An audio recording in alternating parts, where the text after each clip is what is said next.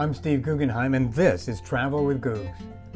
A trip through the Canadian Rockies would be more enjoyable if you skipped the bookended cities of Calgary and Vancouver.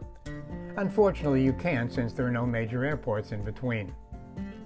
I had been looking forward to visiting Calgary since the 1988 Winter Olympics, expecting a fun Western town. If you're not there for the Calgary Stampede, which takes place for several weeks in the summer, the city doesn't have much to offer. There is a nice section of restaurants with very good food, and a revolving restaurant atop the Calgary Tower. But other than that, nothing much. Even a visit to the Olympic site wasn't too interesting, whereas other Olympic venues we've seen are nicer. To deal with the very cold winters, a lot of the downtown buildings are connected, so people don't have to venture out during the day. Luckily, we only spent a full day in Calgary. From there, it was off to Banff. On the way, we stopped at Boundary Ranch with a beautiful mountain range in the background. The horses are beautiful, and it would have been fun to go out on the trail for a day or more. The ranch house has dozens of stuffed animals on the walls: elk, bears, otters, wildcats, and the like. Exactly what you'd expect. Banff is a beautiful ski town which lies along the Bow River. It's flanked by a mountain range and crystal blue lakes. There are a lot of hiking trails, but we were only there for a few days and didn't have time to do everything we would have liked. The downtown is filled with restaurants and souvenir shops. We had a fascinating tour of the Buffalo Nations Museum. The guide brought to life the incredible exhibits as she spotlighted her heritage. Throughout, the trip gave us a focus on the Indigenous people and the problems they had throughout theirs and Canada's history. If you want to see the whole area, then a ride up the gondola is a must. To go even higher up the mountain, there's a stairway that never seems to end. It's easily maneuverable and worth the walk as you go higher and higher until you reach the Sulphur Mountain weather station. A day trip from Banff took us to two of the most beautiful lakes you can imagine. Lake Louise's aqua blue water is set against the backdrop of Victoria Glacier. And just when you think you've seen the most gorgeous lake, we headed to Moraine Lake, which to many is even more beautiful with its bright blue color. Next stop on our 2-week trip was Jasper, following a day-long drive on the Icefields Parkway, which is closed in the winter. In fact, many of the roads in the area are closed when there's a lot of snow. It's a 185-mile trek past amazing mountains and glaciers, which I'm sure would be even more breathtaking were they snow-covered. We stopped at the Athabasca Glacier for a ride in an Ice Explorer snow coach. It's a short, steep, harrowing ride to walk on the glacier, whose ice is 1,000 feet thick. The next day, with our base in Jasper, we headed to Moraine Lake and the beautiful turquoise waters.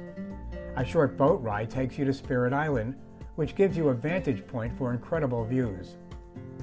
While in Jasper, we attended a lecture on how the Indigenous people were treated, which, in a word, was poorly. White men cheated them out of their lands and their furs, as they signed treaties which appeared to be nothing but a legal way of stealing. Next on our trip was Kamloops. I had never heard of the city, but a friend said it's home to a number of hockey players. Before leaving, we had a presentation at the residential school that made worldwide headlines when it was discovered how Catholic priests and nuns treated the students. Indigenous parents were forced to send their children to the residential school, where the leaders tried eliminating their Indian heritage, with severe punishment for speaking their language and following their customs. The trip was not just the beauty of the country, but an education into the history, the good, the bad, and the ugly. While we were shocked at what we heard, it did open our eyes into what happens when minorities are considered second-class citizens. Luckily, things brightened as we headed to Kelowna. You wouldn't think a visit to a cherry farm would be that interesting, but it was. We learned about the problems running a small farm, and afterwards tasted the cherries. They were fantastic, the best I've ever tasted. In Kelowna, we visited Grey Monk Vineyard, located in a breathtaking setting with a beautiful view of Okanagan Lake. We sampled 4 wines and had a delicious cheese plate. I wasn't too impressed with the wines, but they had a Meritage for sale that was very good. A visit to the beautiful Kelowna waterfront followed. The next night, a dinner cruise there, which was a highlight of the trip. It couldn't have been nicer as the sun set while we enjoyed our meal.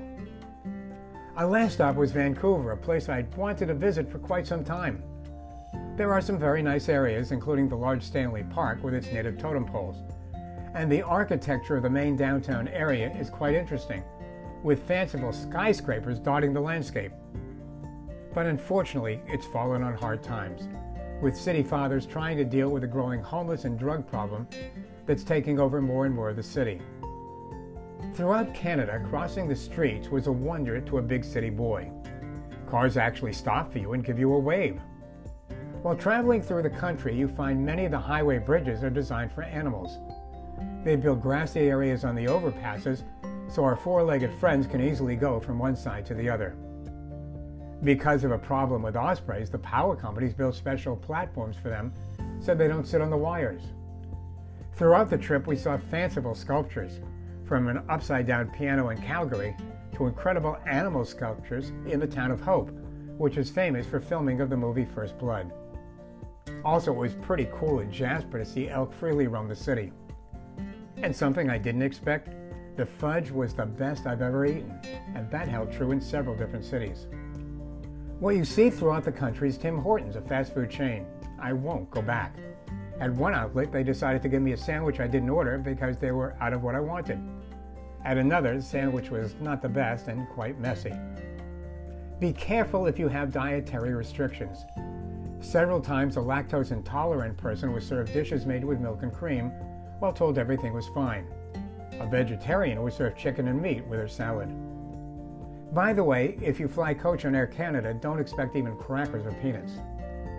On a trip to Western Canada, you'll be bombarded with beautiful sights, while you'll also learn the history of this large country. I'm Steve Guggenheim, and this is Travel with Googs.